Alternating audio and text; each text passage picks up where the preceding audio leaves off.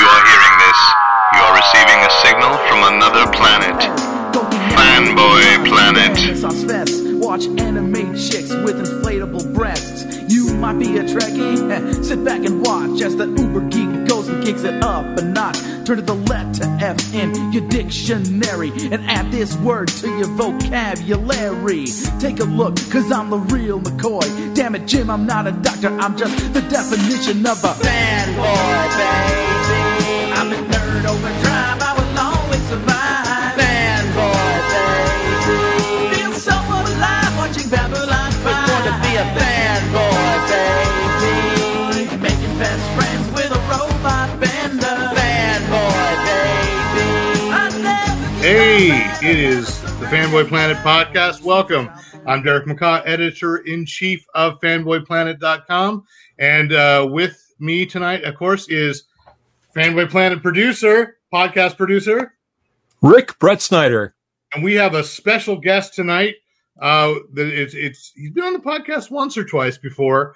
But for our topic tonight, as we were just saying, for the past 6 months, perhaps 5 months, he and I have been gushing over this television series. So it's time to just come in and have a good geek out all together. Introduce yourself. Hi, I'm Chuck Surface. I am a comic book aficionado. I am a co-editor on both the Drink Tank and Journey Planet fanzines. Look for me at chucksurface.com. I believe you are contractually obligated to say Hugo Award nominated, if not Hugo Award winning. It is Journey a winning. Planet. Yeah, it is winning. So Hugo Award winning fanzines. Otherwise, right now, somewhere in the distance, Chris Garcia just felt this disturbance in the force and may have passed out. So I'm gonna have to put $5 in the jar for that one. That's all there is to it. Absolutely.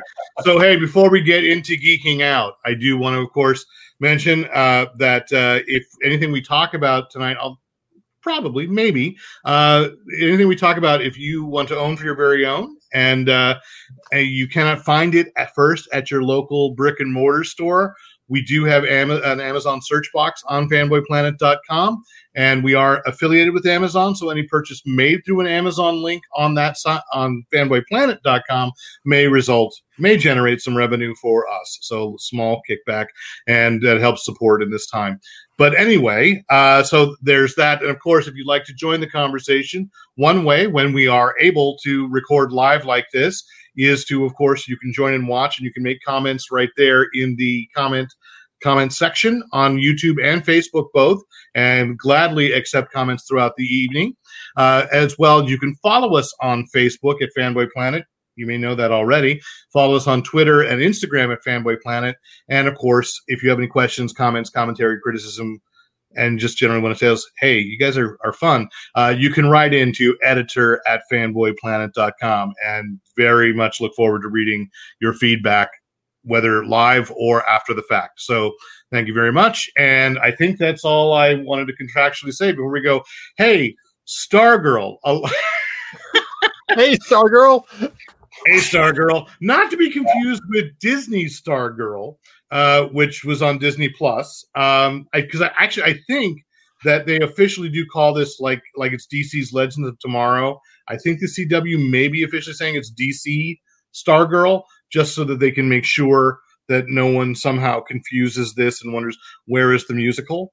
And so anyway, what triggered doing it this week was that there's been a flurry of casting announcements for season 2, but I think you got to go back to season 1, which to me was one of the truest adaptations, and why not? It's produced, not showrun, but produced, and many episodes written by Jeff Johns and James Robinson, who were the people that were very crucial in forming the character of Courtney in the first place. Back in the comics, Stars and Stripe, right, came fully formed. Courtney Whitmore, back in 1997 or 1998, a little whippersnapper of a writer named Jeff Johns, nobody ever heard of, suddenly had this series. It was a great, great series. And Courtney has made it to various versions of the DC multiverse on television. She was in Justice League Unlimited briefly. She made an appearance in Smallville with the Justice Society episodes, which really, in context of the Smallville continuity, made no sense, but it's okay because it was just cool that Justice Society suddenly appeared. And she's also appeared in the Arrowverse previously because there was a version of Stargirl on DC's Legends of Tomorrow. Right. And then we get this DC universe, may it rest in peace. And, as an app, we saw that show. And by the way, I just have to go, we know. So that we get this pilot, which I think is one of the single best pilots I had ever seen, fully formed, laying the groundwork for so much. But then what has been so cool is how much it really pays homage and is true to the comics. Yeah, I when it just as it was coming out, the first couple episodes, I ordered the collection of all the Stargirl, the paperback. It's a huge paperback. Because it's the entire run, right? It's hard to get a hold of now. And I read the whole thing through as I was watching the show, and it's really amazing how much they lifted directly from the comics. Even some of the shots, you're kind of like you're looking at it and going, "Wow, that's so accurate." And the characterizations, the mean girl at school who ends up being more than a mean girl. Her character is just entirely, her physical character is entirely the same in the comic as it is in the TV show. And I do have to say, one of the things that they planted Easter eggs all over the place throughout the season. You open with the Injustice Society basically killing the Justice Society, although not everybody. So weekly we'd watch the episode. Not together, but Chuck and I would comment back and forth like, Solomon Grundy, oh my God, they're taunting us with Solomon. But you couldn't get a clear look until the end. And he showed up later having killed Our Man and his wife separately from the rest of the Justice Society. And and then you're seeing like hints of powers in that opening battle. So you're like, oh good Lord. And then I thought, no way. It's like the Legends of Tomorrow thing. Like you'd only have Firestorm power up every fourth episode because they'd run the special effects budget. And that is not the case for Stargirl season 1. So, that's, and so that is, my only fear, my concern with it as far as quality is now it is the CW only. It is not DC Universe, although let's see. So season 2 is supposed to launch maybe in January. So give it another 3 months before it starts showing up on HBO Max, because that's where they're going to put all the DC Universe programming anyway. And then maybe you'll get some of that sweet, sweet HBO Max money that is able to restore Zack Snyder's Justice League. So if that was something you were waiting for, I don't know, but it's something that's happening. But that you had so much, and even in the continuity, like before the show started, I was bothered that Sylvester Pemberton was Starman and not Skyman, and that they seemed to be ignoring Star Spangled Kid. And then they did say, yes, he was the Star Spangled Kid before the JSA with the 7 Soldiers of Victory. And I believe there was just one message on Facebook, 2 words with, I think, 10 exclamation points that came from Chuck Surface one week and said, "Shining Knight!" Well, no, at first I was being very careful about spoilers and saying, have you seen it? Have you seen it? Yeah. No, that was fair. You did ask me first, but yeah. And you'll know what I mean when you see it. Yeah. But I'd actually watched that pilot episode at work. I have one of those jobs that gives me free time between when I have to jump in and do what I actually do for a living. And I have a partner in the room, and we're together in the middle of the night. And I had my headphones on, and I started going, Solomon Grundy, Solomon Grundy, Solomon Grundy, and like pointing at the screen. Did they like give you something to put a pencil to bite down on? They thought you were right. seizing up. Solomon Grundy, born on Monday. Yeah, he's kind of used to me by now, but he's looking and he's going, what? And I had to explain it to him. But as soon as Icicle said like Grundy, I was, okay, you have my attention. And then he came pounding out of the house. I don't know how we're doing on spoilers on here, but he came. Season 1, it's okay. Yeah. Okay. He came pounding out of the house after after after the cars are trying to get away, and I'm just like mind blown. And from that moment in, I was just like, okay, I'm in. You bought me. I'm sold. Wow. That was a show that, I mean, that first episode would have been the entire special effects budget for a season of Legends of Tomorrow. Right? Yeah. And they kept on doing it. And when you think about all the standard effects that they had, they weren't even practical, like the giant robot. And every time she had to sit on the cosmic rod or whatever it was, the staff, is it staff or rod? Yeah. It's the staff, right? Yeah. And just float around, and all the amazing acrobatics that they were doing around that. It pretty much blew away every other on television superhero show. Right, and that's the production value. But you got to say the writing, even that Courtney's being a gymnast and plays out. It's like, oh yeah, those skills. Wildcat was doing some amazing thing, and that allowed that actress to like start filling in back. I did some research on Ted Grant, so they could fill it in. I was, I think, 3 episodes in before I realized Henry Thomas Elliott from E.T. was Dr. Midnight. Yes, and that and it's like I want him to have more of a physical appearance, because I don't remember if we really truly saw him full on in the pilot episode. So I would love it if somehow there's a flashback in season 2 where we can see those, like Henry Thomas should get to put on Charles McNider's. And there's something weird about time too, because when Beth puts on the goggles and she sees the profile, Charles McNider is still listed as being born in 1918. And so if the JSA was killed in like 2010, then there's something else that's got to, and we were also hypothesizing that, Hootie is a magical owl of immortality that's kept them all perhaps magically young.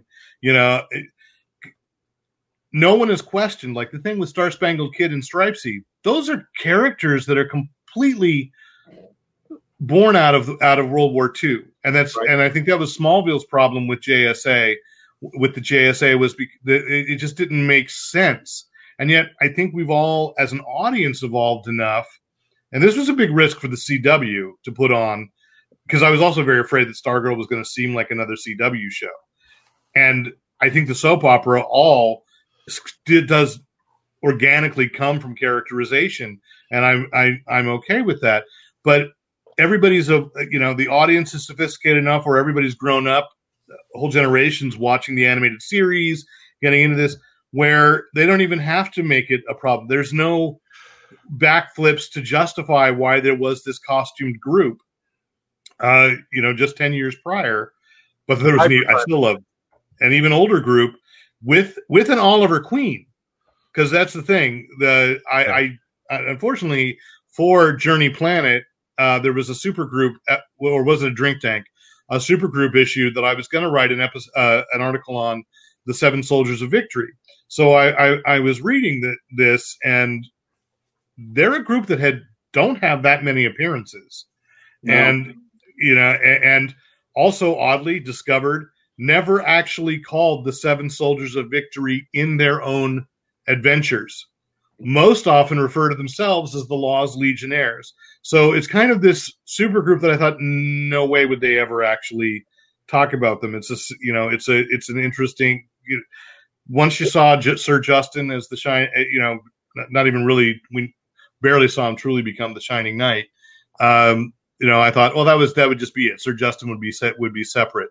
But I was with Chuck. I was like, did his name tag say Justin? Dang. And then they waited a couple of episodes to pay that off. But if you were a fan, you immediately knew. And then you get season 1 ending with what leads us into these castings, right? You see, Chuck or Rick, what's the name of the Mean Girls villain identity? The Shiv. Mm-hmm. That Shiv finds the black diamond, Right. and that's Eclipso, and it's like, all right, I certainly would have never thought that any television series ever would touch Eclipso, other than an animated one, maybe. But Eclipso's pretty dark.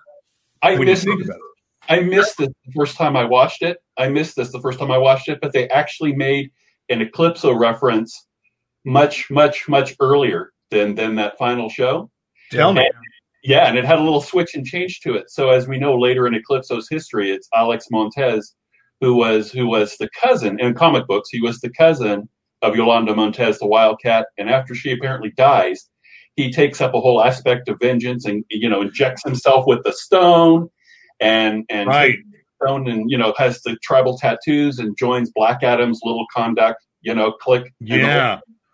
And Yolanda's brother on the show, who stands up for her, when the family is down on her for this whole weird sex scandal thing, which is I kind of like, because it kind of put her in a teenage spot that I think a lot of teenagers could relate to. Right. Just in terms of a plot point. But her brother is Alex Montez. And so I had, at first that kind of went over my head. And as I was reviewing notes today, I was like, you slick devils. You got that in much sooner, but just a little change to there are just little changes in continuity that make so much more sense from a streamlined television storytelling, and I'm finding them so much, like I said, more. I forgive them more because they pull them off so well, and it's that kind of thing. Like we've seen. So the thing that got me most excited, more than Eclipso, well, I loved that they referenced the Shade, because please, I've got those Starman omnibuses. Well, they're not omnibuses, deluxe editions, all signed by James Robinson. And the Shade, what he did with that character that I knew from the Secret Society of Supervillains, and made me go, my God, this is one of the best characters in all of the DC universe, to have him just show up. And this is before they've cast him, so we should give them credit. As you mentioned, they've now announced casting. Nick Tarabay is Eclipso. And you said, Chuck, he was Boomerang in the Arrowverse? The Arrowverse, yeah, in the Green Arrow original shows, yeah. Okay, so, but this is Earth-2. It's a separate Earth, so he could look exactly like a different supervillain on Earth-1. And then an actor named Jonathan Cake has been cast as the Shade. So that's really cool. And then the thing that got me excited, because I have a personal thing with this comic, basically comic comedic actor, but really more fantastic stand-up comic who's been in the news a lot in the last couple of months anyway, because my son and I bonded over his stand-up because it was clean and funny, and he has a book called Dad is Fat, and that's something my son would say. So it's Jim Gaffigan is going to be Thunderbolt, and Entertainment Weekly announces it and says, like, oh, maybe Courtney's little brother is going to do. Yes, no, exactly. This is clearly someone who read the press release and speculated, but doesn't know the comics history, that already twice, though we haven't seen him, the series has referenced Jakeem. And so they can cast somebody else, Jakeem Thunder, who took Johnny Thunder's place with the Thunderbolt. We've already seen the pen stolen that the Thunderbolt exists in, and is one of the alternate names he was given later. Yeah, YZ Ease, and in some versions of reality, to tie it into what people who may have this more familiarity, he has been connected in some continuities with Mr. Mxyzptlk. So they are still that they're supposedly from the same fifth dimension post-crisis. They weren't pre-crisis, and if you're still with me, that's why you're here.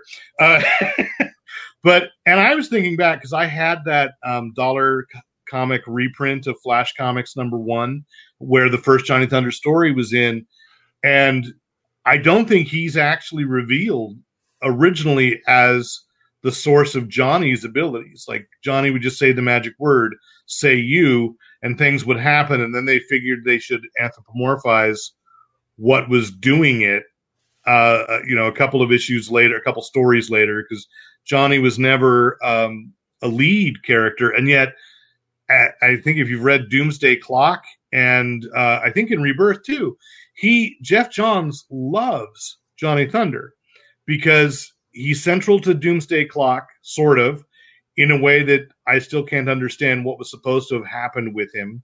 But he was also central to Rebirth. Like, I think Jeff Johns kept wanting to make him central to bring the Justice Society back, and somebody editorially would shift things so he couldn't. But, he's a cool character, and I'm not positive if it was Jeff Johns who created Jakeem. It was in Flash Comics when Wally West was the Flash. But I'm not sure if that was. He sure put the spotlight in his just JSA run, though. Yeah, but he got the pen. He got the Thunderbolt in the Flash. Jay Garrick accidentally gave him the pen, and not realizing that it held the Thunderbolt. So I don't know if Jeff did that or if Mark Waid did that. But either way, you're right. It's that JSA run, which DC is very cleverly. Oh, let's just say AT&T is very cleverly reprinting. There's these Jeff Johns JSA omnibus editions that have been quietly rolling out into comic book stores all across the land, and that's good comics. Like, when I figure out where I'm gonna put a new bookshelf, I will be buying those to have, because they're absolutely worth rereading. And that's with David S. Goyer started that with Johns, and James Robinson came in, and his Starman's connected. But I don't think we'll see. I'd love it if Jack Knight showed up. But can I just say that I think Jeff Johns has done as much for sort of a revival for Golden Age comics as much as Roy Thomas did for it back like in the 70s and 80s. I mean, he has really picked up that mantle and wants you to love these characters and wants to make them relevant for today. And by God, thank you, Jeff Johns. Yeah, as I always say, when Jeff is on a roll, he is on a roll. There's no doubt. Even though I think it's the very thing that we all love Jon Favreau for with The Mandalorian. The Mandalorian is Jon Favreau with his Kenner action figures from childhood, going, "This is the story, this is the way," and then he gets to put it on film and or video. And Jeff Johns is the same way. Way back when, I think 2001 is when he did a really long interview early on in his career on Fanboy Planet. And one of the things was, these were the comics that older cousins and older brothers were reading he was finding in boxes in the attic in the 70s. And, so yeah, he's got an affection for those things. To some extent, that has been weird for DC Comics, in that a whole generation grew up thinking John Stewart was Green Lantern, and suddenly Hal Jordan was back, and Barry Allen had sacrificed him well. So that's the only thing I'd say with Jeff, is that he doesn't like to say goodbye to characters, like let them rest. Sure. But it's okay. It's the DC universe, because every 5 years the continuity reboots again. So that and restarts. And I think he's restarted himself like 4 different times. So, and this is the same thing. He's been involved every time Courtney has appeared in media. And, this is the time that he got to do it absolutely right, aside from the actual comic, because he didn't have that much power when she appeared on Smallville. He was sort of executive producer, but torn in a lot of different directions as chief creative officer when she appeared on Legends of Tomorrow. But this time, he could really focus. And for those who don't know, she was modeled after his sister, who died in a plane crash at the age of 16. Right. So, to me, that has to be the most insanely personal character almost any creator has ever come up with, because he can write the potential that his real sister never got to do. But never got to be. And the comic was a great honor to her. And this show is, they don't make a big deal out of it in publicity, but it is, it's like, you can feel the passion. Like, again, when Jeff Johns at his best in writing comics, you can feel the passion in every episode of this series. I think it's also a great show from the standpoint of introducing these characters that nobody in the mainstream has even heard about. And we're talking about the way the storytelling goes. It's perfect for introducing them to a new audience, for getting all the backstory and the origin of this new generation of heroes. That's just brilliant. It's a perfect story for television. And they finally figured out you can just say, trust me, there were these 7 soldiers of victory, and we'll get around to them eventually, or we won't. We'll do flashbacks when you need them. And you know what? It's not like when we were kids. Like, remember, I used to get my Golden Age fix from those 60-cent, and then later they were $1, like for 100 pages, and they had the. Oh my God! Yeah, that's how I got my fix, and like I got a little taste, and I'm like, okay, how am I going to learn more about the 7 soldiers of victory? I think they republished like the Black Star thing, but people jumping in on this now today, they can get online and get electronic copies. There's any number of trade paperback or omnibus editions. It's much more easy now to just go get caught up on your history and go find out exactly what the other versions and the origins and the history of these characters are. Yeah, I had to pay for these big archive editions, that are $50 a piece. Yeah, and then to realize that's all there was. Like, there's only 3 volumes in archives, and the last story was never even actually published at the time. They reprinted it in the 70s, or printed it in the 70s for the first time.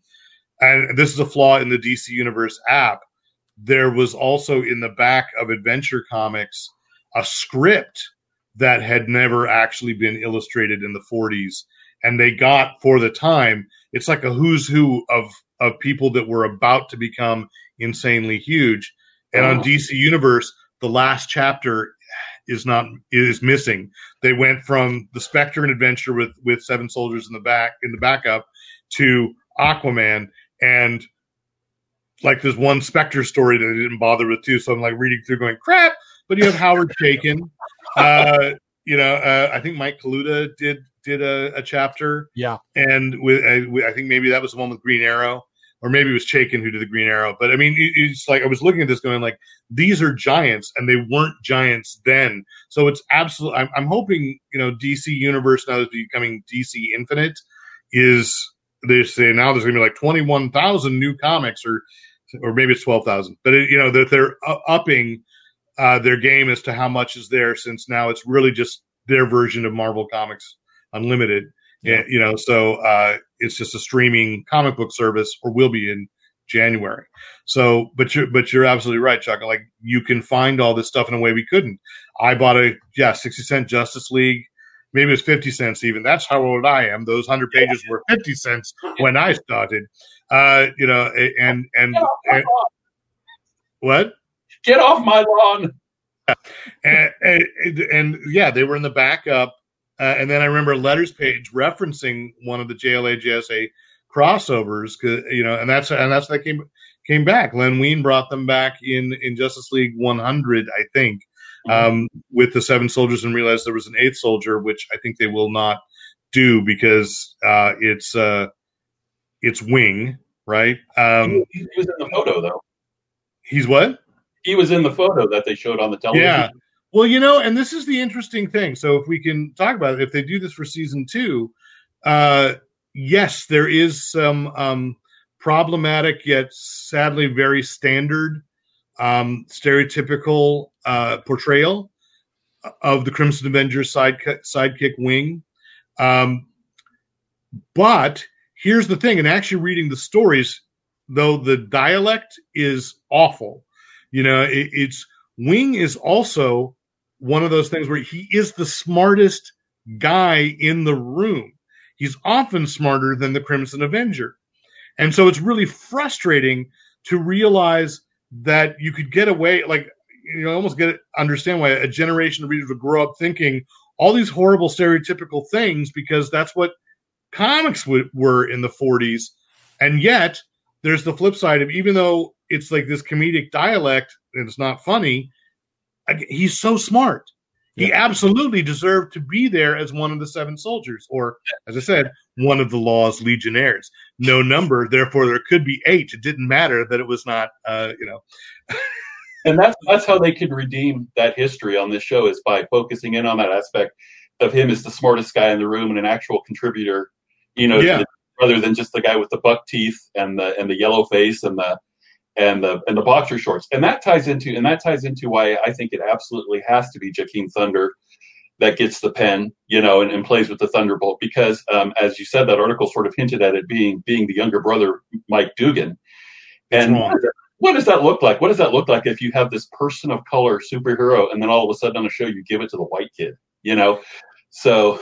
And if they do, this, you're right. It's been. There's something else to speak about diversity, in that they're fighting ageism, because if Charles McNider is 100 years old, I know it's an AI now, but if he was 90 when he was fighting crime, and that's Beth Chappell's best friend, though that speaks other things too, that there's that. If they do what was briefly done in the comics, that the Thunderbolt is actually Johnny, and Jim Gaffigan plays him as old, there is something very interesting. That's an interesting to be done with it.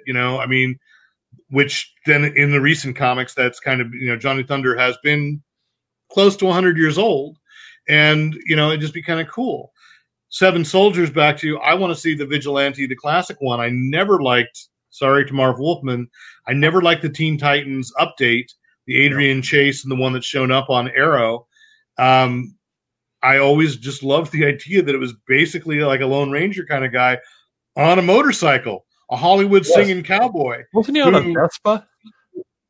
No, he was supposed to be a motorcycle. My Slurpee cup was clearly a motorcycle, and that's the other way. I think that's how I first, even before I had that 50-cent Justice League of America issue, was at least the Vigilante showed up on a Slurpee cup, and it was so bizarre. Did you know he had a sidekick?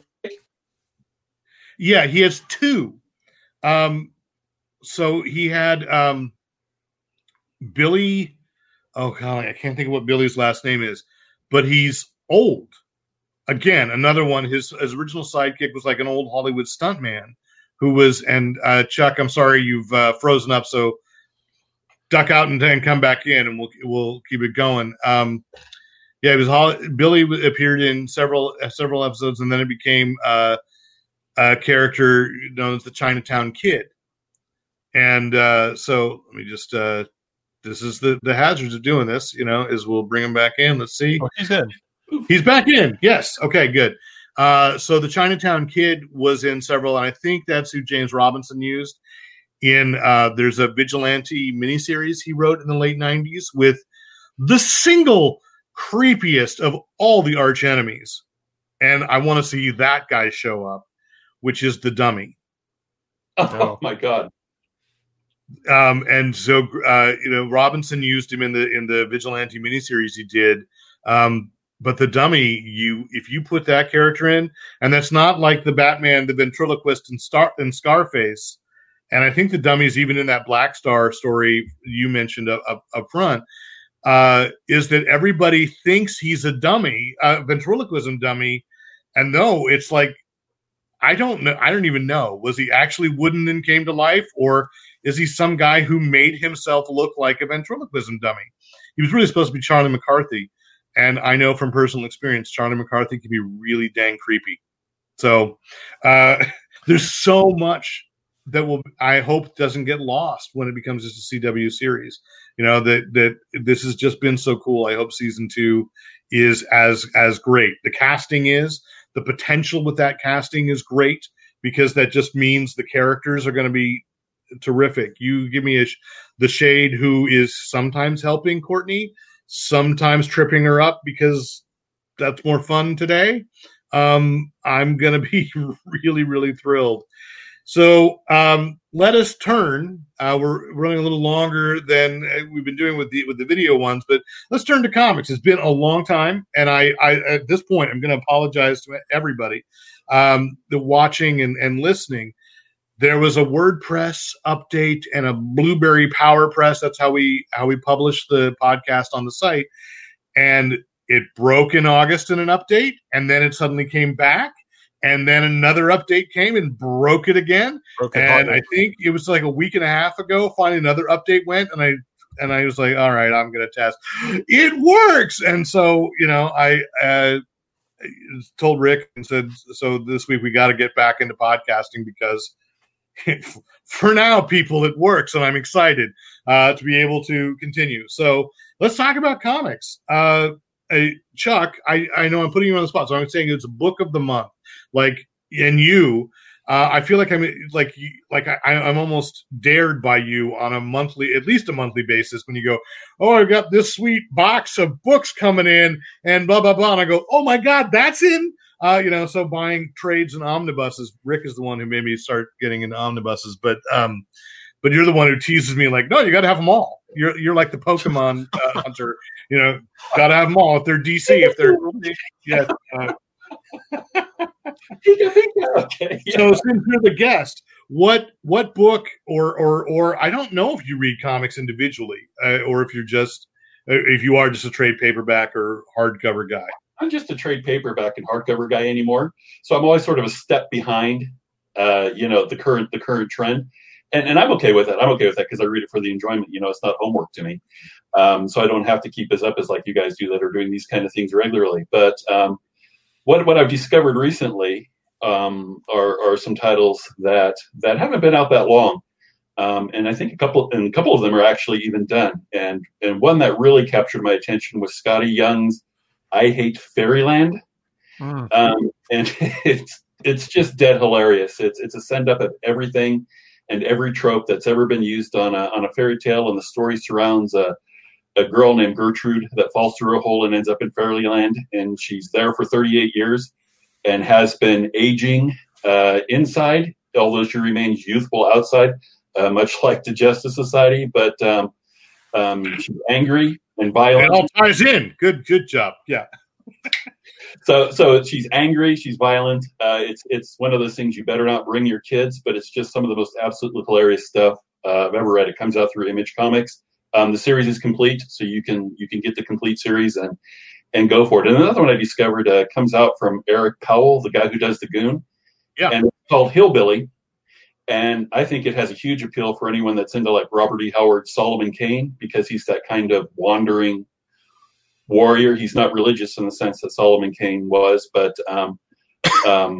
he's a witch killer, goes after demons, witches, and it's Eric Powell.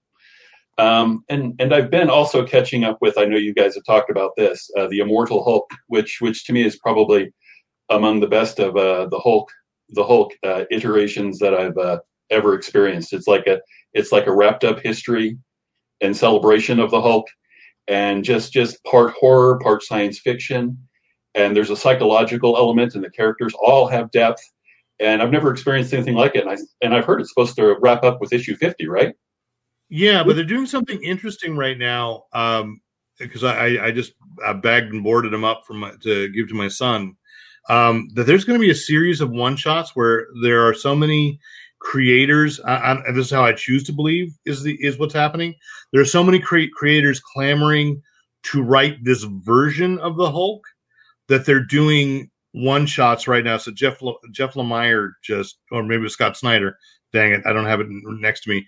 Just did a one shot, right. The Threshing Place, I think, and I bought it because my son really loves it, loves the character, and I thought, I was just like, God, do they have to keep going back to the well? Like, this is such a beautifully told epic from Al Ewing, with the Immortal Hulk. And I remember, I loved Mark Waid on Champions, and as soon as somebody else wrote his version of the Champions, it wasn't his version of the Champions. It was wrong. So I thought, no, nobody else can write the Immortal Hulk but Al Ewing. And no, the Threshing Place was actually like, oh, I see. They've really gotten to the root of what makes the Immortal Hulk as a psychologist, you'd say.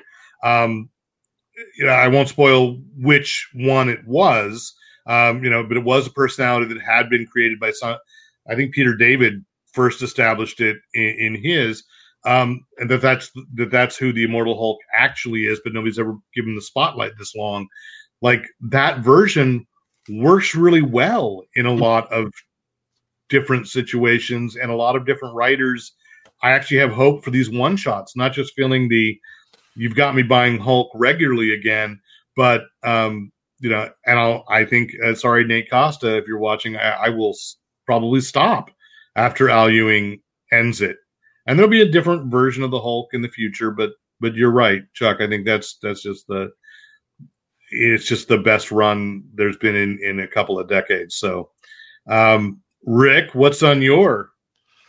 Well, it's a long-time favorite book of mine that hasn't been around for a while, and it's a brand new name for the book, but it's a writer that we've talked about often enough, because the last thing I read of his was Superman Smashes the Klan.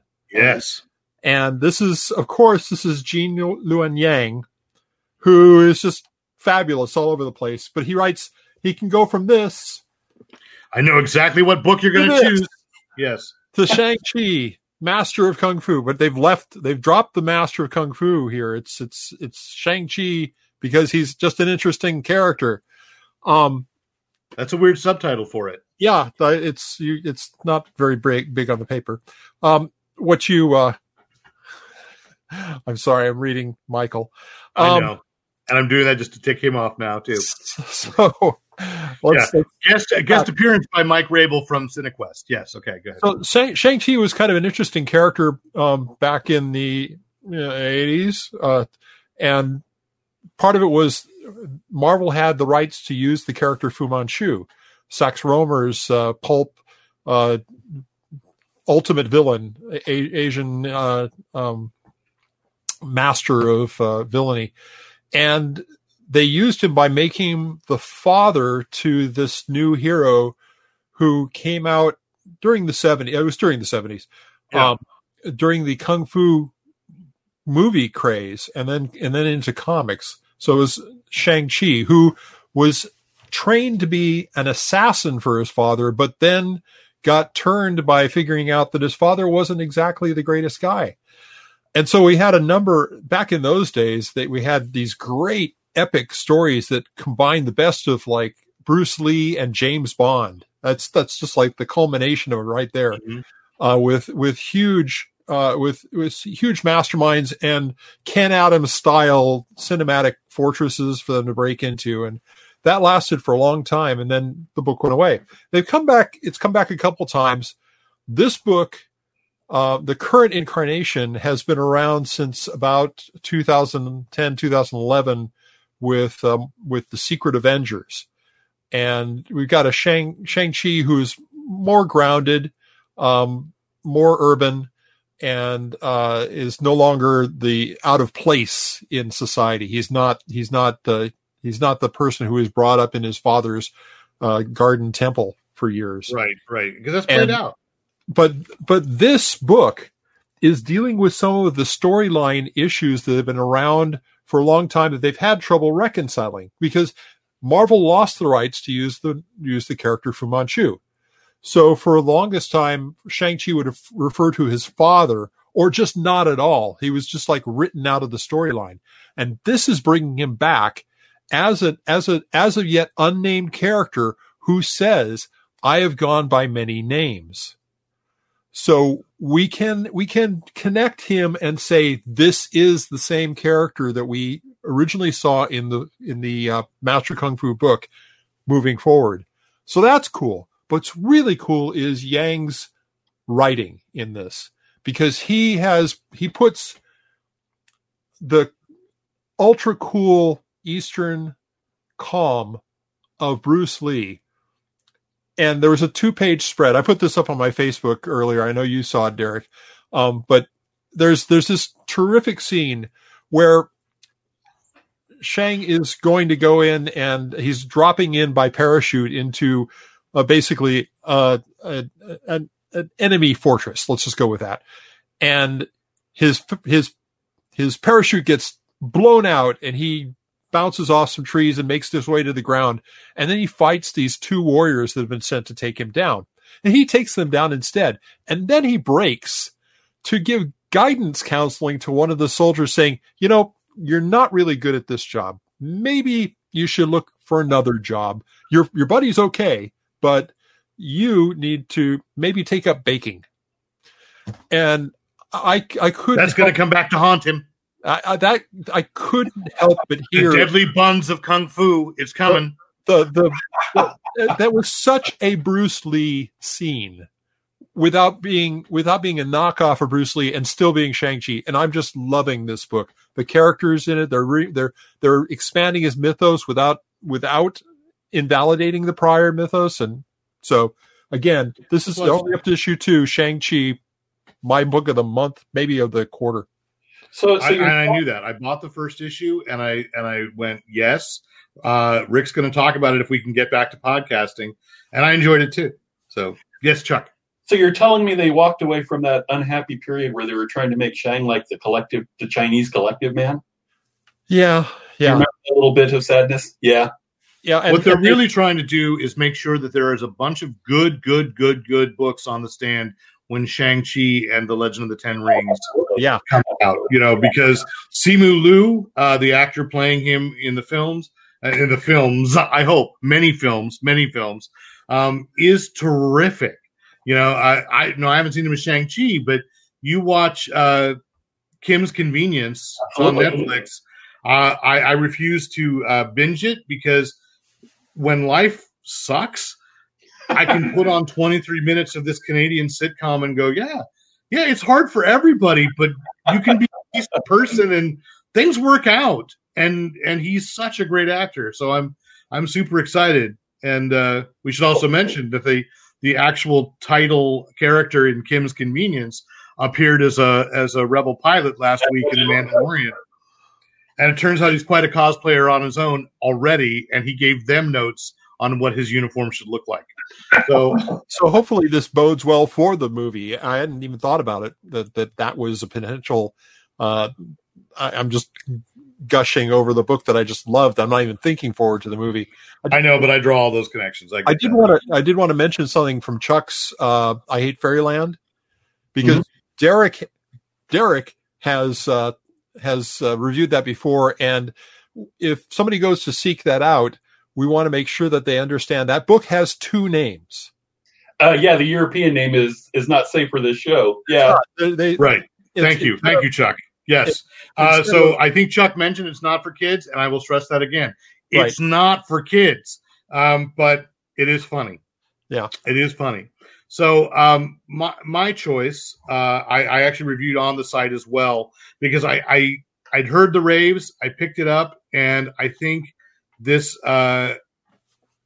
the timeliest title that we could have right now. It's by James Tynion IV. It's called The Department of Truth. And I don't know if you guys are picking up, Chuck, when it comes into a collection, you need to read The Department of Truth. And it's not just about conspiracy theories. In the second issue, there's that question like, what's your favorite conspiracy theory? Which one do you wish was true? And I thought, that's kind of a fun game. It's like, what superpower? Invisibility or flight? Which would you take? It's like, which one do you like? And the answer is lizard people. And I went, I love that one. But it's not, but the book isn't funny, because I definitely believe, I shouldn't say I believe. I'm intrigued by the idea that, like, I think Neil Gaiman and Alan Moore both really posited this first. That, what does it matter what's actually real if enough people believe something we're watching that play out in the country right now. If enough people believe it, for them, it's true. And so that's what the Department of Truth's job is, to make sure that certain conspiracy theories don't reach critical mass, because then they become truth. And in the first issue, this FBI agent is being recruited into them, and he is basically taken by an expedition to the Antarctic to see the wall of ice where the Earth is flat, because they're flat earthers, and the billionaires funding it know perfectly well that no, it's not. But if they can make enough people believe it, and then that becomes reality, it's easier to manipulate everything else. Wow. And then the second issue gets into, and I remember this, I was in college and in Los Angeles at the time. And this is kind of weird. They brought up, they just casually toss off, and it becomes crucial that, in the 80s, like the entire country was gripped into believing that there were satanic cults everywhere preying on small children. And it's literally been, 35 years. And I don't think about that. I go like, yeah, that was weird, because I remember the McMartin preschool case, Right. where these people, and they did seem creepy on the news. There's no doubt about that, but they were innocent, but their entire lives were destroyed by this accusation. And they're, and so I was thinking that's weird. And then it comes up, it's like, that's creeping back up too. And when you think about Pizzagate, right, and all that, it's like, so I wrote in the review, there's never been a better, this is crucial. We are watching this play out. There's a flip side book too that, Chuck, I think you're going to enjoy, called Crossover, literally called Crossover, in which one of those big, omniverse spanning superhero crossovers actually breaks into the real world. And they basically have to seal off Colorado because that's where the fight is. And it's been going on for 3 years, and no one knows what's happening in there. But like Watchmen says, in a world of superheroes, everybody likes pirate comics. The only comics that people want are Westerns, romance, and the comic book store owners are the keepers of the faith, still loving superhero comics. But everybody else thinks superheroes are horrible, because basically no one can get into the state of Colorado. And if your family was still there, you don't know if they're alive or dead, if they've been killed in some huge battle. And I think that hope is going to be coming out of this book, but it was interesting that Image has these both about what is our collective belief worth, and what can it do to the nature of reality. So I'm going to give the edge to the Department of Truth, but I really want Crossover to be a favorite book, because it seems more hopeful. The Department of Truth seems too honest for something that's about conspiracy and fiction, but it's really, really good. And you can draw a straight line artistically from Neil Adams, Bill Sienkiewicz, to the guy that drew 30 Days of Night, Ben Templesmith, and then to the artist here on the Department of Truth. And it's just interesting watching that line. You said Neil Adams. Did you mean Bill Sienkiewicz? No, Sienkiewicz was part of was trained by Adams. And when Sienkiewicz started, so it's a straight. When he started, it's a straight line back to Neil Adams. Okay, but Sienkiewicz was one of his acolytes, and what he was doing on Moon Knight, then goes and New Mutants, and then Ben Templesmith took it another step, right. and then the artist, and because I don't have the book next to me, I don't recall his name offhand. The artist on the Department of Truth you see all those influences blended into something that is familiar and unsettling all at the same time. And it's just, it's a book I absolutely recommend. If you can still find, I know that Image went back to press on the first issue, so you should be able to find a reprint of it, a second printing of it in your local comic shop. And I think this is why comic shops matter. I would not have bothered picking it up if it was not Car D'Angelo at Earth-2's favorite book right now. And so he put it prominently on display at Earth-2, and I walked in and went, okay, I've been hearing enough about it. And there's like 30 copies right here. I got to give it a read. And then, hooked. So 2 issues are tough. I'm doing curbside pickup of my comics. I don't go inside the store. Yeah, and so I know I'm missing out on stuff, and I've had to call Neil a couple times and say, hey, do you still have this? And he says, yeah. Then he puts it in my box. So far. Yeah, I know. And that is tough. I am only going to the comic shop like maybe once a month. So I got a hope on the box, and I hope that like a good, that the retailer loves a particular book and gives it a focus and keeps it in stock. Yeah. I don't care if I have a first printing.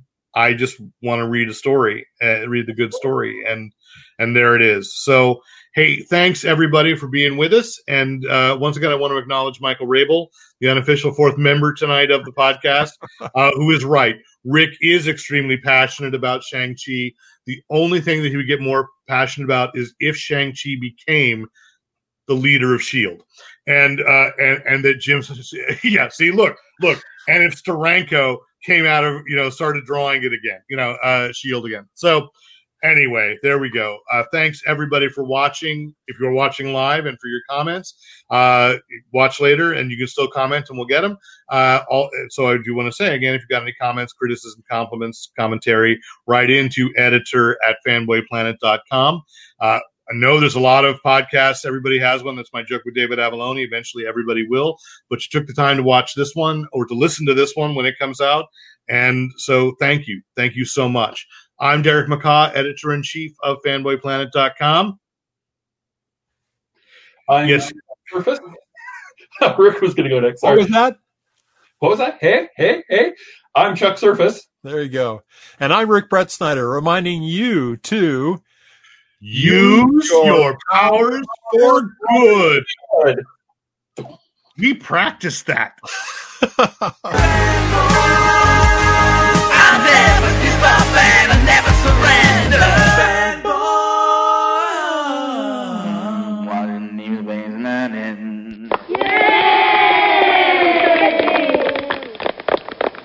And thanks once again to the great Luke Ski for use of his music in this podcast. Visit Luke Ski at www.thegreatlukeski.com.